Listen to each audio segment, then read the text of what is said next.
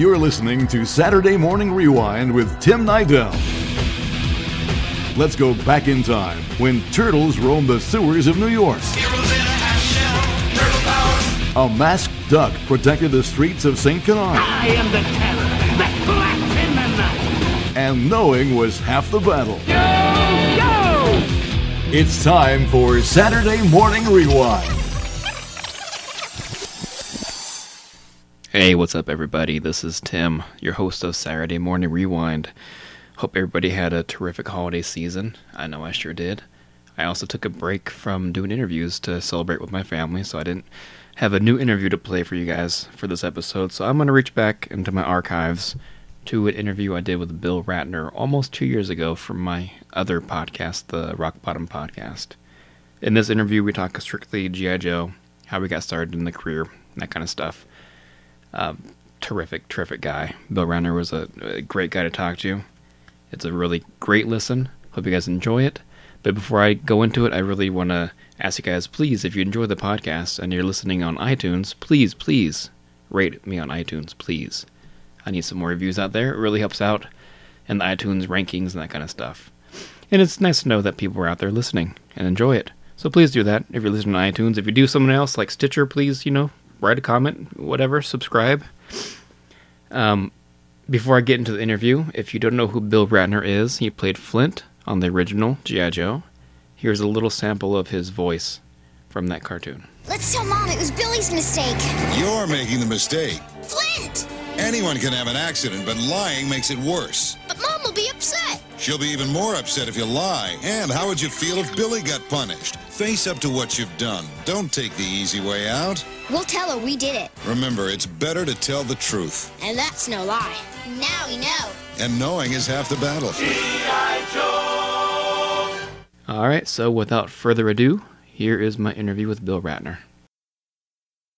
Point of in like 1985 or 6, like the second or third year of the show, where there would be like 30 people waiting in the studio. Oh, wow. And suddenly these sort of old character actors, and they just, because the thing got so successful, and the toys were selling so massively because Reagan had just deregulated television, so you could advertise the action figures within the show for the first time since television was created. Anyway, I will let you ask questions. No, you were on a good start from there. I heard you tell a story about something about the old G.I. Joes, how they switched over the voice box. What was that again? There was an organization, and I'd have to look it up on the internet again, that I think in the late 80s, when the first year that voice chips came out successfully in toys, and I don't know if you pulled a string or pressed a button, but this organization went into Toys R Us and large department stores, apparently in a couple places around the country, and purchased over something like 250 Barbies with voice chips and Joe dolls, various characters from the Joe team, and took them back to their dormitories and their science labs at school and swapped the voice chips. And then they repackaged them. This was sort of the opposite of stealing. Having paid for them, brought them back in backpacks into Toys R Us and Macy's, put them back on the shelves. Wow. And so little kids would get G.I. Joes and open them up on Christmas morning, and G.I. Joe would giggle and say, "I'm not very good at math." And Barbie would say, "All right, Lady J, Cobra's on their way. We can't bring up the laser threat weapon system." They're like toy terrorists. Yeah, in fact, I think I Googled it not so many months ago. I did someplace in my Safari, but I think I said something like, Googled something like toy terrorists or G.I. Joe Barbie voice swap, and the story was still up in a bunch of newspapers. Organization had a name and everything. Yeah, I wanted to start off with a quick story about, I'm a big fan of G.I. Joe, and years ago, more than 25 years ago, I used to sit in the living room and record it with my little tape recorder and get my favorite actors, my favorite voice actors, which was you as Flint, and I used to record your voice and then go back to my bedroom and pretend that I was like some kind of late-night talk show host, and I would interview you. That's great. And now here I am, 26, 27 years later, doing exactly what I did. And so you were only like 25 years old back then. Exactly. That's great. That's I did a volunteer thing at a high school here, Uh-huh. and this little Vietnamese girl, she was 17 or 18. I think she was a senior. Came up to me, and she had a very slight accent, and she started naming all of these characters on G.I. Joe. And I said, "Were you like a production assistant on the show or something?" And she said, "No, I that's how I learned English." She Wow. came to Vietnam when she was like 8 years old, and sat and fell in love with G.I. Joe for some reason, and Transformers, and listened. And I don't know if she had a VCR, was able to play things back, but she learned English that way. Wow. And she knew all the actors' names. It was wild. So did you do anything like that when you were a kid? Pretend... Oh, of course. Yeah. Absolutely.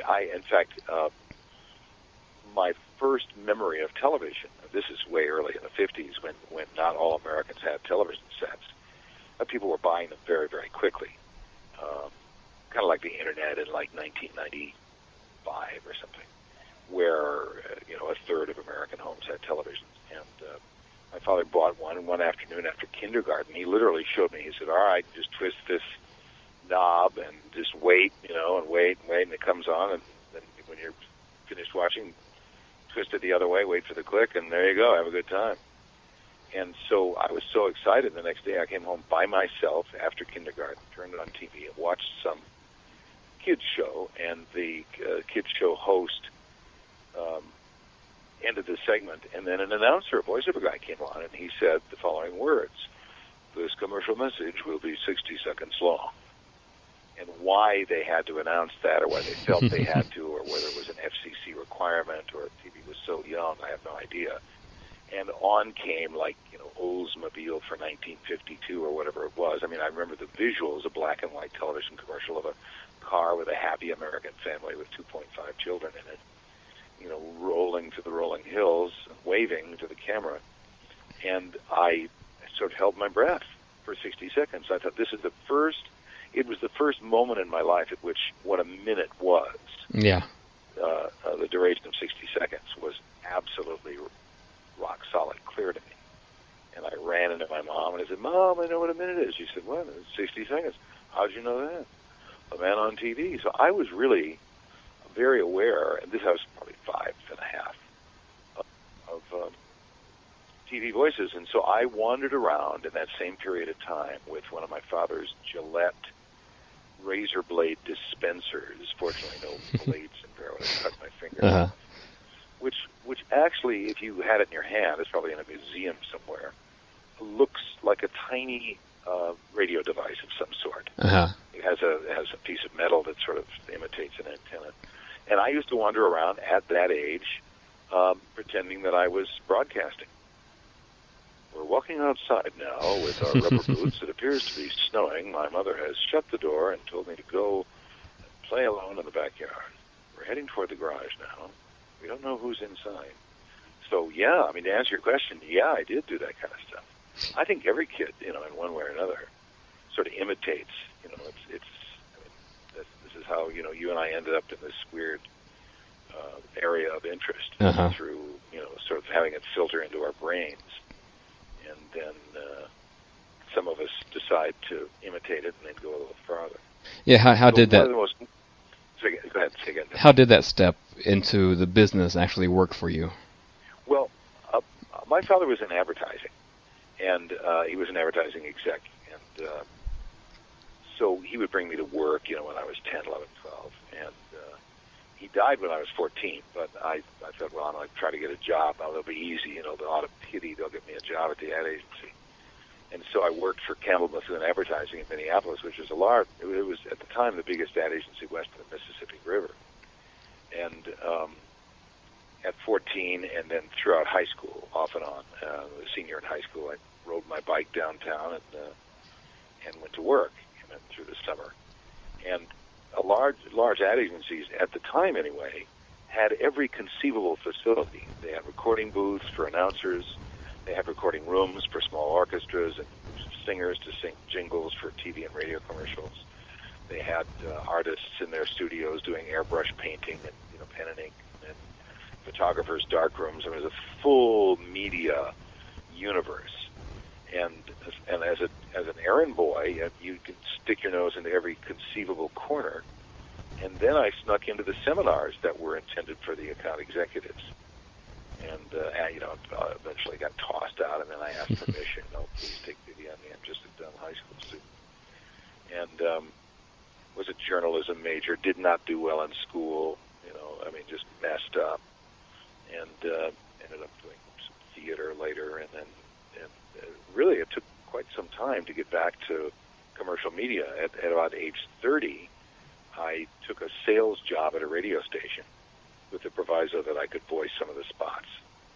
And they were so hard up for somebody to work for so little money that they took me. And I ended up spending more time in the studio just cutting spots and doing weird things. And ultimately got a job on the day shift of this beautiful music station that played horrible instrumental cover tunes of Beatles songs and Rolling Stones songs. But hey, it was a start.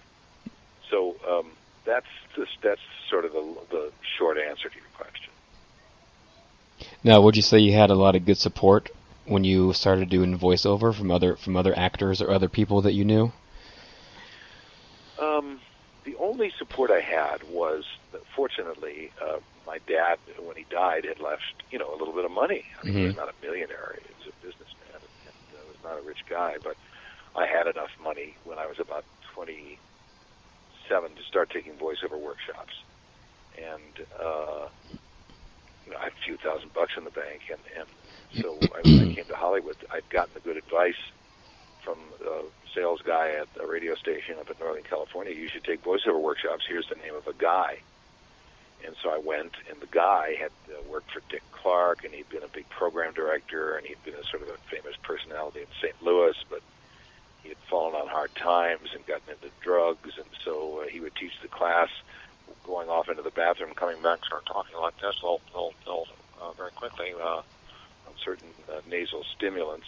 And, but he was a bright guy, and he loved the business, and he had interesting friends. And in terms of support, that was really the only support I had, with the fact that, fortunately, there were a couple $1,000 left in the bank, and I was able to pay for voiceover workshops. And after that, it was really up to me. I knew no one in Hollywood. I knew no one in the business whatsoever. And so it was really a numbers game. Getting an agent took quite some time, and I did some odd things. I took little display ads out in a couple of magazines with the weird photograph of me. I noticed that in Variety and the Hollywood Reporter, which are two kind of tacky, not so brilliantly written magazines in Hollywood, but they're heavily subscribed to online, especially these days, by film and television executives and distribution people and anybody associated with the business of film or television. And maybe a subscriber base of about 80,000 people, which is like a small-town newspaper, but these are the decision-makers who create television and film. And I noticed that in those magazines, actors would advertise with their pretty little headshot, with their nice, white teeth and their hair well done. And I thought, these things look so boring, that I had a girlfriend's brother who was taking photo classes at some school lie me down on the floor in a pair of boots and jeans and a leather jacket with my hand on my chin, and says, "Looks relaxed, doesn't he?" Well, when this guy stands up to a microphone, he works, and works right. Listen for him Fridays, February 17th on ABC TV's Heroes of Rock and Roll. And I had just lucked out and gotten like 2 lines on a ABC special about rock and roll. And it wasn't a big deal at all, but I made it look like a big deal, and actually got calls from agents. So it's all, I think I learned early the magic of smoke and mirrors, which is the magic of advertising. Is it true or is it untrue? No, it's true, but this is the most important thing in the world. I mean, the marketing of G.I. Joe was absolutely brilliant. Yeah, it was. Made became like an absolute cultural phenomenon, and thus it became a cultural phenomenon in terms of numbers of people watching. Yeah, because if they didn't make toys for every character, who knows how many kids wouldn't have gotten involved in the show in the first place. That was the brilliance of it. I mean, of course, that you can go on eBay and buy the original G.I. Joe from the 50s, early 60s, who was like a large Barbie, Uh-huh. with 5-day growth of beard and a cigar sticking out. And you could take his helmet off, you could take his jacket off, you could change his boots, you could buy little accessories like that for him. He had a gun, probably different guns, a 45 automatic, and a M1 rifle. But then and there was a comic book G.I. Joe series that I think lasted for years. I know G.I. Joe was around during the Korean War. I don't know about World War II. And then G.I. Joe sort of fell out of favor for whatever reason, and maybe because of the 60s and the Vietnam War, and people weren't interested in it. This old-fashioned character who was not funny. He was just this kind of old-fashioned war hero guy.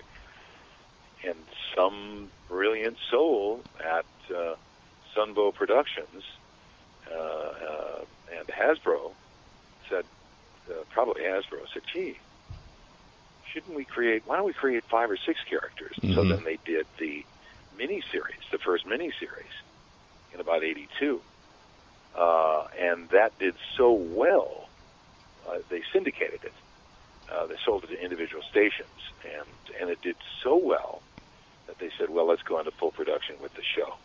So the miniseries, which you can get on DVD, of I think they did 5 episodes. They may have done another 5, and then they created 26 episodes a year for a couple of years.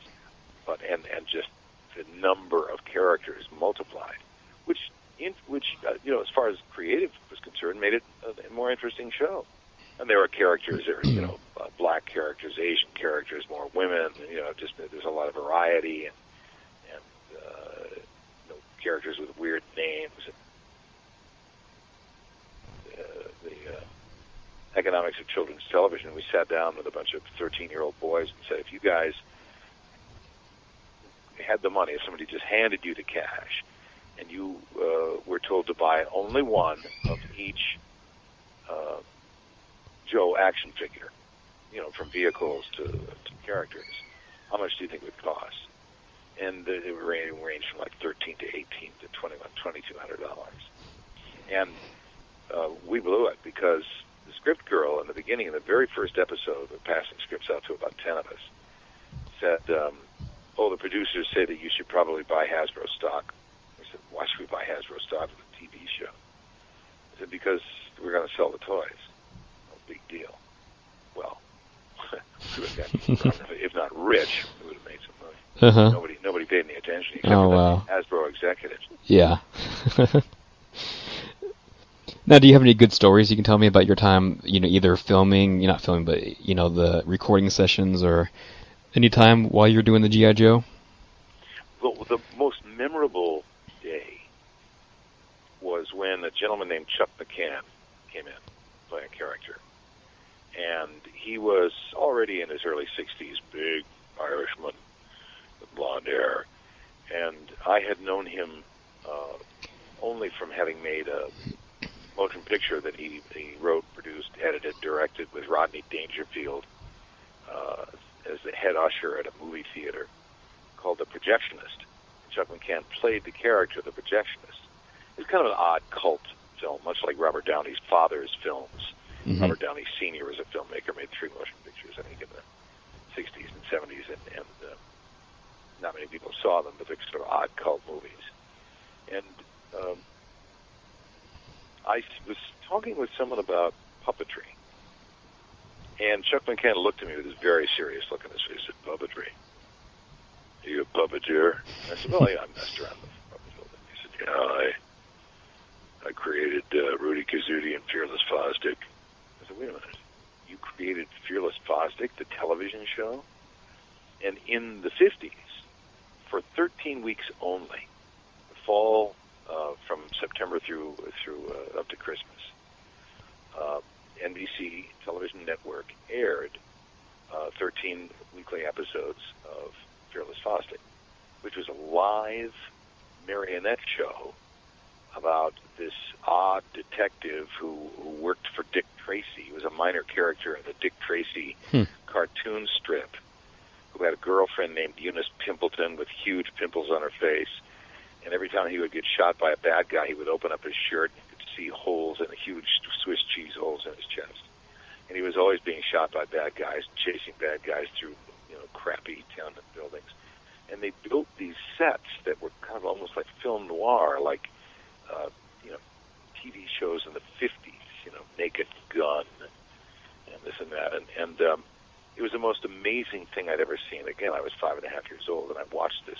I was hypnotized by these weird, herky-jerky marionettes that looked like dolls on Darvon or something, with strings that you could see, fully dressed with guns coming out of their pockets. All right, you lousy creep, bang, bang, bang, and smoke coming out of the little prop gun. And it was the wildest, most incredible thing I'd ever seen. And here I'm rocketing back in time. And then that Christmas, after Christmas, when I went back to school in January as a kindergartner, the show was no longer on. And I cried, and I freaked out. And my dad came home that night, and I said, "What happened?" And he said, "Well, there's no accounting for taste in television, and quality won't necessarily out. Quality doesn't necessarily win. Sorry, probably couldn't hold its advertisers." And so here I am at a G.I. Joe station about 1985, staring at this man, and I said, "You created that show?" He said, "I wrote it, I directed it, I built all the marionettes, I had a few assistants." He said, and I said, "Whatever happened to the marionettes?" He said, "I have them in my house, set up. I have a whole set in the basement, lights, everything." And I said, "Is there any chance that you would allow me to, come over and see them?" He said, "Yeah, sure, just call me up." And he was on the show. I can't remember his character's name. He was a recurring character for a few weeks, and then that was it. And I called him, and I called him, and I called him, and he would never return the call. Oh, man. And I said, "Well, I must have seemed like a pain in the butt or something." And I told a couple of friends the story, and a man named Lorenzo Music, who was the voice of Garfield the cat. Yeah. Years ago, he was also the voice of Carl Near Doorman and Rhoda. Carl Near Doorman. Same thing happened to him. He knew Chuck, and Chuck said, "Yeah, come on over, I'll show you my puppets." And Lorenzo called him, and apparently he just is a very private guy who, when in public, would brag about his puppets, but when it came to answering the phone, he never did. So that doesn't have a lot to do with G.I. Joe, but it's sort of the lore of children's television. But I think on a more serious level, Wally Burr, who's still alive in his 80s, who was the youngest tank commander in World War II, Captain Wally Burr, was our director, and he was directing in a very new way. Most cartoons up to that time were directed with, everybody have a cartoon, silly boys, okay, you're really big, you're falling in a hole, oopsie. And he directed for psychological and emotional reality. And G.I. Joe was really the first show that had ever been directed that way. So those of us who, were voiceover people and actors, that was fine. Cartoon people had to get used to it because they were doing silly voices. And he said, no, this is for real. You're a real guy. Somebody's firing weapons at you, and you're lying in the jungle, and worms and dirt are in your face. And so that made it really fun. But what was odd about it was you couldn't overlap dialogue like they do in television or film, where people are talking at the same time. What did you say? Well, I was talking about then she did what? You had to be as real and naturalistic as possible, and yet pause for the other actor to speak and pause after the other actor spoke when doing dialogue. And sometimes do it alone, sometimes record it alone. Usually they wanted everybody there. But there'd be 10 people, lined up at the microphones, all doing their very weird sort of, voodoo, waving their arms around. There was one guy who looked like he was always cleaning his aura with his fingers, and that somehow would allow him to speak. So it's just the memories sort of blur because I probably did over 100 sessions, but they were some of the most fun recording sessions I've ever done. Mainly because there were a lot of people there, and it was acting rather than announcing, and it was new, and this thing was on TV, and it was really exciting. And then recently, you had a chance to relive the Flint character with Family Guy and Robot Chicken. What was that like?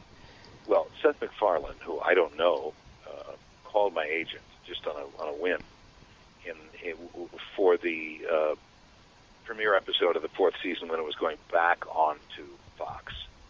It had been removed from TV, and then Fox said, "Wait a minute, we're going to bring it back in the fall of whatever 90, whatever it was, 2004 or something." And he happened to call a woman who was my agent and said, "Is the guy who did Flint still alive?" And she said, "Yeah, and we represent him." Oh man, because he was like 8, 9, 10, 12 years old. And G.I. Joe was his favorite show, and he thought Flint was cool, and so he wrote a part for Flint. And usually, especially with cartoons and games, they want you in the recording studio. Mm-hmm. They have a special way of recording it. The director is kind of doing some intense directing. Okay, take 2 louder, take 3 faster, take 4 a little more intense, take 5 a little angrier. And the recording session for the premiere episode going back on Fox, I couldn't show. I was booked. I couldn't. There's no way I could do it. And he said, "Well, all right. Well, just can you do it from your basement?" And he was on the phone with me and telling me his stories about watching G.I. Joe. And so he created this episode where I didn't have a major role in the episode, just a minor part, catching kids. Kids are drinking in the bathroom, and the vice principal catches them at a school dance, drunk. And Flint comes out of the bathroom stall saying, "That's right, kids. Over 375,000 people died of alcohol-related diseases just last year. And knowing is half the battle." And then Seth Green, who also is part of the show, Family Guy, said, "Well, I want him for my show. I used to watch G.I. Joe, too." So I'm on a couple episodes of Robot Chicken. And my biggest regret was one summer I was heading off for vacation. And I booked the tickets and the whole thing. And got an invitation to the Playboy Mansion. Seth Green was throwing the party for the release of the season 2 of Robot Chicken DVD. Oh, man. Now, I also read that on IMDb that you are credited to writing one of the episodes of Silverhawks. Is that true? No. It's weird. IMDb is strange. Yeah. And they don't really let you...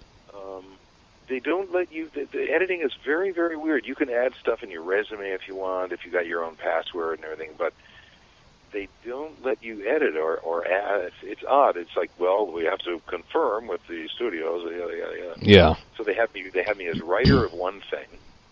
They have me. I get Google notices about having written this series of business journals that I narrated but never wrote. I think that what happens. I know of an actress when she was a little girl, got hired to be on the set of a Texaco commercial, and was told, well, the client wants the little boy. We're really sorry, and somebody put her on the cast list. She didn't appear in the commercial. Somebody put her on the cast list either because they were mean to the little girl and kicked her off the set, or because she made a mistake. And she ended up getting about $50,000 in residuals. And the reality of it is, the payer, in this case Texaco, and its ad agency had exactly 1 year, 365 days to claim the money back. And they didn't, and so this little girl ended up paying for a couple of years. Nice.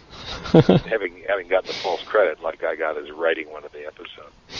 Now, do you still do the competitive storytelling? Oh, yeah, you bet. In fact, it's kind of growing.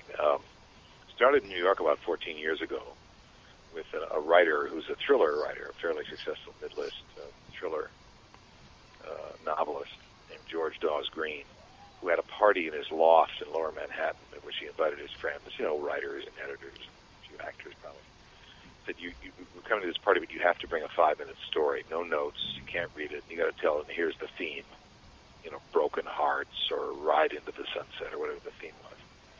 And they all did, and they brought food and drink, and everybody sat, there for 2-3 hours, one person telling at a time, and I think they judged it. And it was so fun that everybody said, let's do it again. And Green said, well, I don't want to do it in my apartment again. That was hard work, and so they got a coffee house or a bar that wasn't busy from 7:30 to 9:30 on a Tuesday night. And it's grown, so there are 5 venues in New York, most of them nightclubs or rock and roll clubs or coffee houses. There are 3 in L.A., 1 in Chicago, 1 in Detroit. There's a radio show called the Moth Radio Hour, which is on 65 NPR stations. The Moth podcast is the number 10 podcast on iTunes. People apparently love to listen to personal stories. But it's storytelling, and not old-fashioned stories. There's Iraq veterans talking about getting shot at. There was a hooker who got up and told her story about broken-hearted love. I mean, unbelievable stuff. And there's 3 times a month in L.A. and 3 different nightclubs. You go in and sign up and have your story prepared in your head, and if you're called, you get up and tell it, and you're judged. And if you win the highest score of the evening, you go on to the semi-annual competition at a big rock and roll club called Echoplex in central L.A. And if you win that out of 10 people, then you go to New York to the Moth Ball and perform there for all the stars. Wow. Now, how far have you gotten into the competition? I've been in 4 Grand Slams. I'm in my 5th one coming up February 21st in L.A. and have not won a Grand Slam. Huh. I've won 7 slams where, about 150, 200 people crowded to the club, and about 25 people with their name in the hat, 10 get called, and they all tell their story one at a time. And, people, instead of watching a rock band or watching television, they're watching somebody tell a sometimes embarrassing, sometimes hysterical, sometimes tragic, usually fairly fascinating story of a person's life, true story. And then you get called and you go, ooh, gulp. And you get up and hopefully get a few laughs and tell a decent story. It's fun. Yeah, I've never heard of it. It sounds like a version of stand-up comedy. It's funny. The New York Times did an article about it just a few years ago and said the Moth, which is the organization that sponsors these storytelling slams, the Moth is the new stand-up. And I think what they really meant is that the stand-up scene has kind of deteriorated a little bit in that it's not, I could be wrong, but I've heard a lot of stand-ups say this, that unless you do pee-pee poo-poo jokes constantly, you really are not going to get laughs, and the crowds have gotten really kind of raunchy and silly. Yeah, I've noticed that too. And so a lot of stand-up comics do them off because they'd rather tell stories. And they can be funny, but not have to do a joke every 5 minutes. And a lot of everybody from movie writers to office managers to Iraq veterans are showing up. But it's not like stand-up in that you're not writing jokes. Stand-up is a joke every 25 seconds. Yeah. The Moth I actually, there was one contest that I almost won, except I was beat up by a guy who told this tragic, violent story about his family.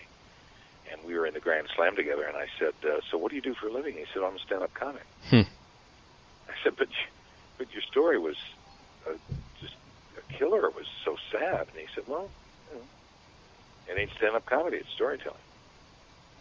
All right, so what do you have coming up next? What are you working on? Well, I'm on the Hyundai campaign with the fabulous Jeff Bridges. That's been going on for a while, where he does the body of the spot, and then I do the tags, which is nice. And it's funny because on the Oscars a year ago, in February 2010, he was up for an Oscar, and he was all over these Hyundai spots. One of the rules of the Academy of Motion Picture Arts and Sciences is that Oscar nominees are not allowed to appear on any commercial messages within 24 hours of the Oscars. Wow. So the ad agency that handled the Hyundai account had to pull all the spots that Jeff Bridges' voice was on for 24 hours, and put me on some, put other guys on others, and then put him back on the air the day after he won his Oscar. Leading man. And what else? Taco Bell spots. Oh, it's good. The Taco Bell Fun Box. That's been playing in all the football games. My fantasy is it'll play in Super Bowl and I'll make a couple of bucks. What else is coming up? On the ID channel, which is Discovery Investigation, is a show called I Almost Got Away with It. Yes, I've seen that. Which is ongoing, and I narrate that, and it's really interesting, bizarre stories, and they're getting harder to get because they have to find somebody in jail or somebody who's been paroled, but I mean, these people generally are not going to be paroled. Pretty serious crimes, and they have to be able to get the prison to agree to allow the crew to come in, hopefully get some family members to agree to be interviewed, and get the story straight. So wow. It's actually what happened, and then they film some recreations of the crimes and of the running away from the law. So that's ongoing. That's kind of fun. And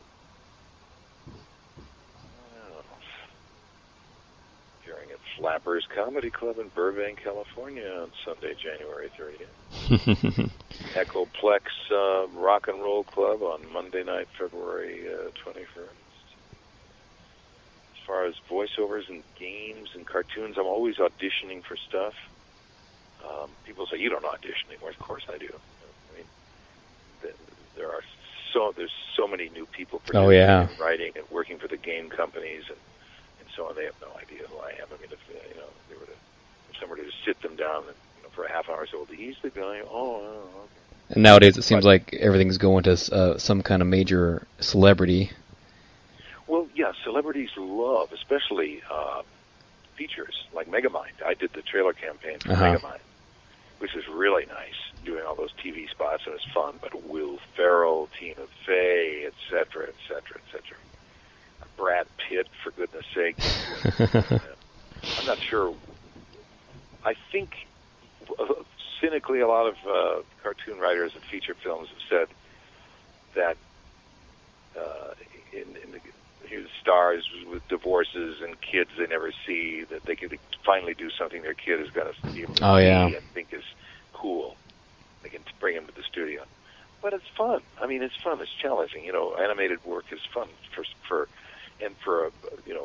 movie stars who are used to being on a set for weeks, if not months, to be able to go into a studio for a few hours on a couple of occasions and get paid really decent money, and then be able to have this at Thanksgiving with Grandma and Grandpa and your estranged children.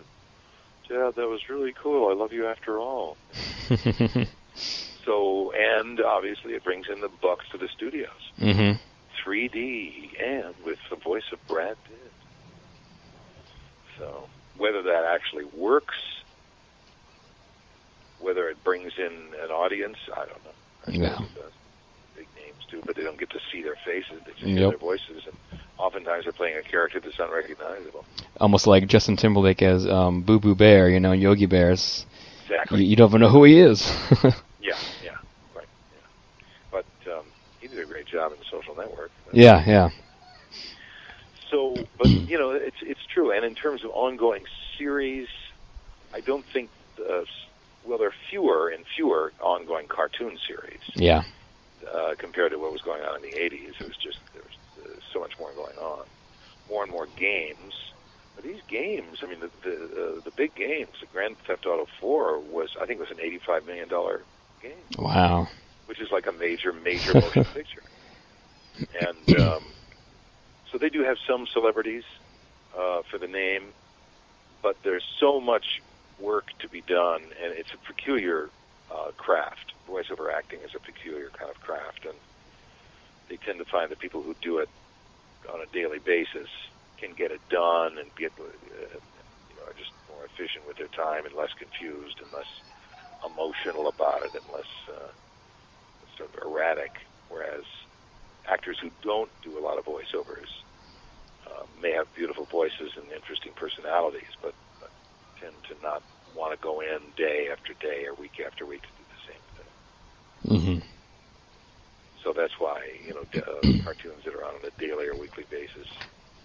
I mean, for instance, Simpsons. Those people have become celebrities, but they certainly weren't celebrities. They were just journeyman voiceover people. And I think that's true with Family Guy. Those are just, they were just a couple of people writing the show and then regular journeyman voiceover people. No big names. Now they've become names because of the show.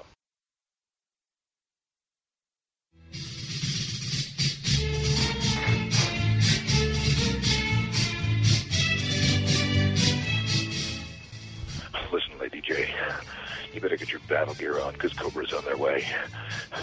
Then bring up the net and go to hitrockbottom.org right now. That's HITROCK bottom.org. Hitrockbottom.org right now. Because we can't get out of here. Because the safety lock is busted. We're going to have to blow this joint. And knowing